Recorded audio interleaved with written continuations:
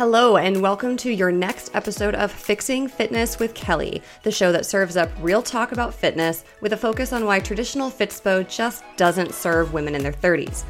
Let's talk about what we can really do to get results that make all the effort worth it. Get more on the website at kellymarieroach.com, including exclusive access to my head-to-toe mobility routine when you download my free guide to the 5 worst exercise cues in the fitness industry. And tune into the Kelly M. Roach YouTube channel for weekly videos offering fresh perspectives on fixing fitness topics.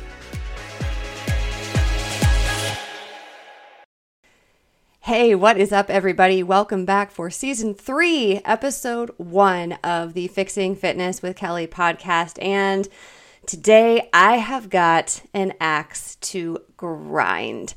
We need to talk about fitness industry marketing and its relationship to diet culture. In Season 2, I talked a little bit about diet culture, and I want to dig my teeth back into that here today because it's becoming rampant, and it's one of those things where once you wake up to it, once you see what the fitness industry is doing, what's going on, what it is sort of planting in your brain without you even being aware of it, it becomes much easier to break it down, push back against it, and take ourselves to a place where fitness is about actual fitness, not what diet culture has told us it is about. So I don't want to delay any further. Let's jump right into this and talk about how the fitness industry's marketing is brainwashing you.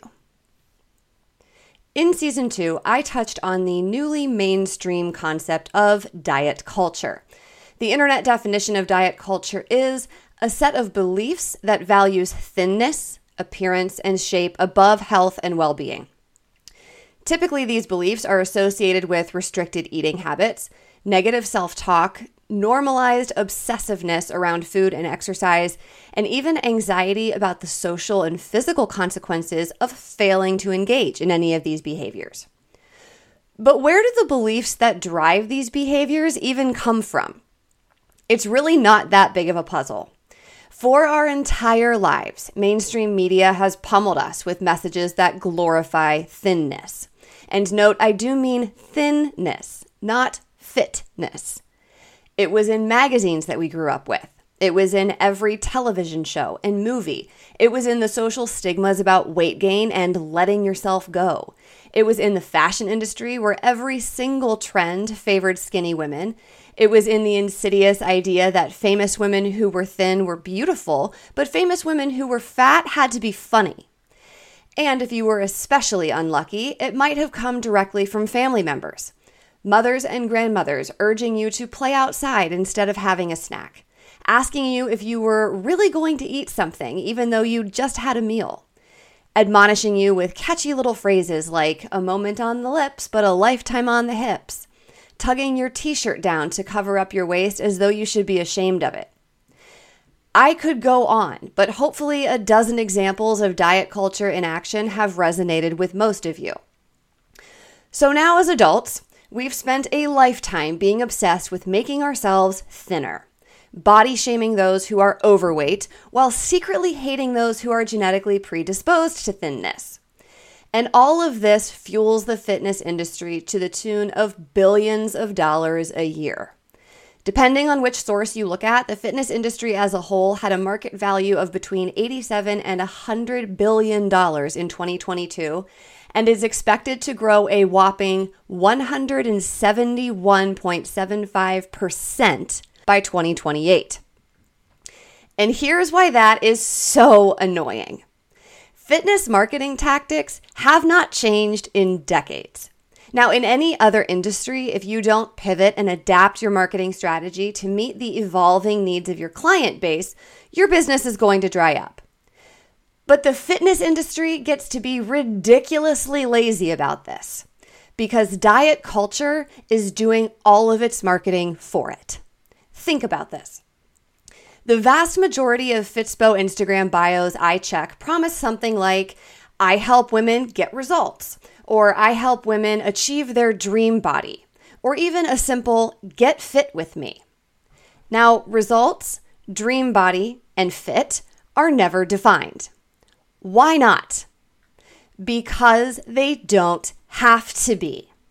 We've already been fed image after image after image of what results should look like, of what our ideal or dream body should be, and how being fit really just means being thin. None of these trainers are doing anything different from one another. They themselves are likely caught up in diet culture and have just leveraged their own endless journey to achieve this nebulous ideal into a business. Many of them sing the praises of discipline and claim that they just prioritize their nutrition to look the way that they do, which is more or less competition level shredded year-round. And it's hard not to believe them. After all, where is the line between prioritizing nutrition and exercise and disordered eating habits?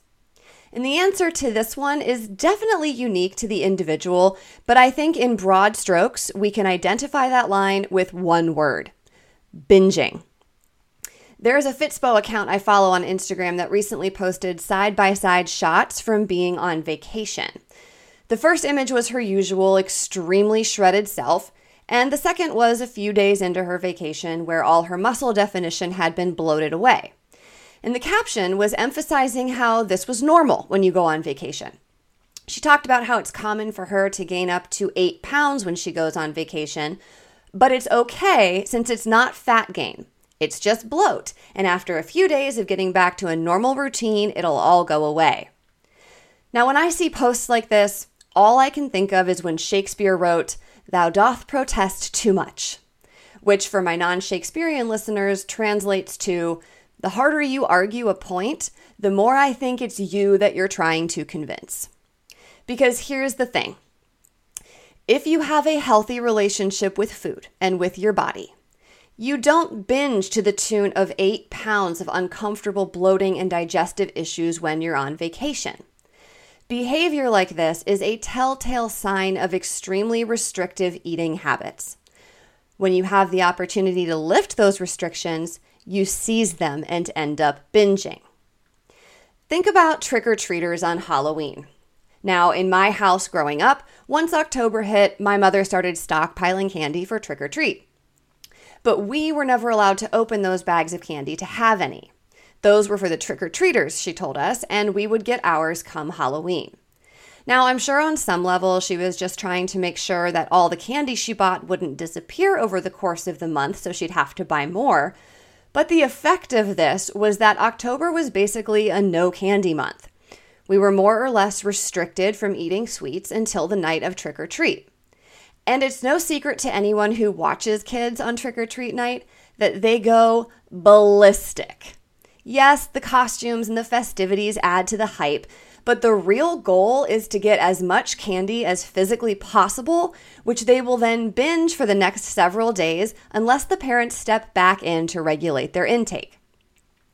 It's a period of restriction followed by no-holds-barred access, i.e. a binge, and since they don't know anything other than those two extremes, the parents have to regulate them again. As adults, this vacation binging behavior is the same thing. If you restrict yourself all the time, you don't know how to enjoy these so-called treats in a way that feels good to your body. So when you give yourself access to them, you're going to go hog wild without paying attention to how it's making your body feel. But if you don't restrict yourself from enjoying all foods year-round, you can establish a relationship with your body that lets you know when you've had enough, so you can more or less maintain your usual diet even when you're on vacation. Of course you're going to have the fancy cocktail, order the extra appetizer, and hit up that dessert buffet. But you aren't acting like the kid on Halloween who hasn't been allowed to have chocolate all month and knows she's not getting chocolate again until Easter. So you're more likely to enjoy it without binging because you know you don't need to desperately stuff it all in.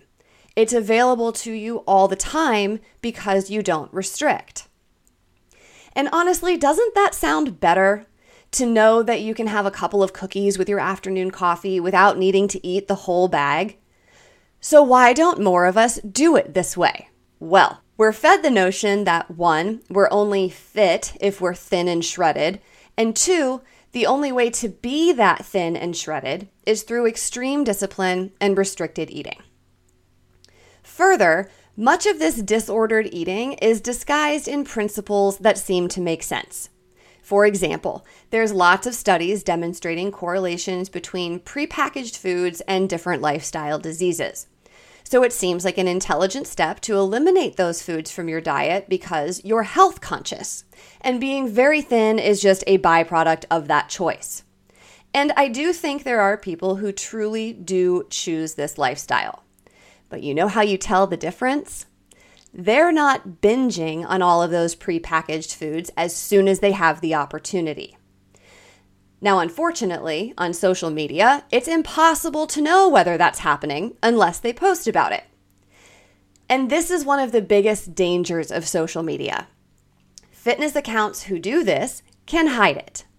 So if you're following their example, determined to look on the outside like a well-disciplined, health-minded individual while suffering from a poor relationship with food in the background, what is that doing for your health, both physical and mental? And even worse, do you care? Or does it not matter because diet culture has you convinced that as long as you look a certain way, the rest doesn't matter? Do you see how this is a dangerous recipe for not only developing disordered eating habits, but normalizing them?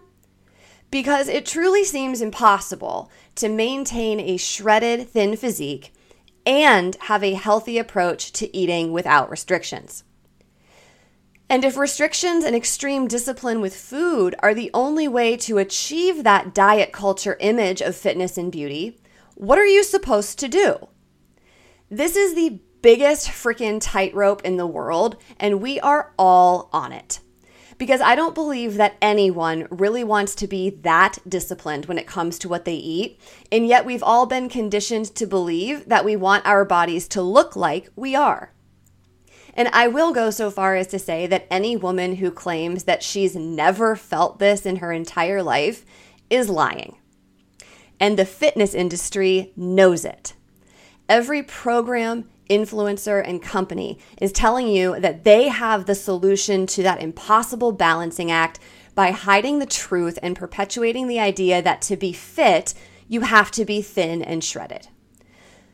So what would happen if fitness was measured less by what we look like and more by how we feel? How effortless our relationship with food is, how capable our bodies are, how strong and nimble our muscles and joints are, our posture, our balance, reductions in stress and anxiety, how confident we feel.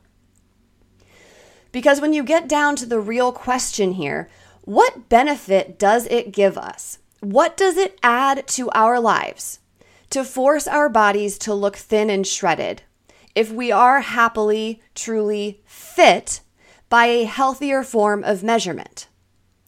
The only benefit, truthfully, is that we are showing the world we've achieved what diet culture has told us we should achieve. But diet culture is, figuratively, a cancer. And by that, I mean something malignant that spreads destructively. Continuing to feed into it, unquestioned, unchallenged, is just doing long-term harm to ourselves. Overcoming this would require shifting what we care about, what our culture cares about, away from thinness and toward overall health and well-being. But I'm willing to bet that something deep inside you panics a little when I say, stop caring about being thin. Because we've been brainwashed for a lifetime. We've been taught to believe that it is possible and even healthy to be disciplined with our exercise and restrict what we eat. And of course, exercise is important. Prioritizing nutrition is important, but not with the goal of being thin and meeting a social standard. That is the difference. That is the mindset flip that we need to execute. And it's the flip that the fitness industry doesn't want us to make. Because if we learn to move and to eat for real fitness and not thinness, then this stops being a mega billion-dollar industry, because you can reach your new fitness ideal in a realistic, sustainable way and get off the metaphorical treadmill that keeps you racing toward a goal that cannot be achieved in a physically and mentally healthy way. There is so much work to do on this front, and it starts with recognizing the issue for what it is so we know when to push back. This episode clearly has me so fired up, and you can ask some of my close friends. One of my friends and I, we send Marco Polos to each other every day to check in, and this is an ongoing conversation that we have. And that question that I asked in the episode, what does it benefit you to get your body looking like this cultural fitness ideal? And the answers that kind of come up, sort of the stock answers are, well, I want it to show how much work I put into my fitness. I want to look as fit as I feel. And even there again, you can hear it in the answers. You want it to show. To whom and in what way? And why is the only way to show that you're fit to look like you are extremely shredded, right? Why does looking as fit as you feel mean looking extremely shredded? If you feel very healthy and strong and nimble and fit, what benefit is it giving you? And it truly is what I said in the episode. The benefit is just showing the world that you have lived up to this cultural expectation of you, which is kind of bullshit. The fact that we believe that we have to look a certain way to prove that we're fit. And it's a lot to unlearn. It's a lot to push back against and recognize that you can feel good and feel fit and look fit in a healthy body. And everyone's healthy body is going to look a little bit different. Like, I don't know if anybody listening watches the Challenge USA, but the women on that show are powerhouses of fitness. And there's not a single one of them that looks like half of the Fitspo accounts I see on Instagram that are just like shredded down to nothingness, almost to the point where they really don't have that much muscle. They're just so skinny that they look like they have muscle. And those women on the challenge, what their fittest body looks like is probably not what my fittest body or your fittest body is going to look like. And so this diet culture ideal that makes us think we should all be forcing our bodies into this image, which I know you have in your head right now. That's what I was getting at with the fitness marketing thing. I don't even need to explain it in any level of detail because you all know, because it has been planted in our brains and festering there for decades. So it is something to get fired up about. It is something to wake up about and reconsider in your own life and start pushing back against it, because it's for your health. It's for your health and for your well-being, not for being as skinny as you can be, not for proving to the Instagram gods that you are a fit person. So walk away with this one. This was a big premiere for season 3. I hope that you enjoyed. Follow along to the podcast for more episodes this season. I will be back next week with a new one. And in the meantime, you can find me over on Instagram at kellym.roach, addressing all facets of fitness. I look forward to seeing you there. Thanks so much for listening. I'll catch you next week.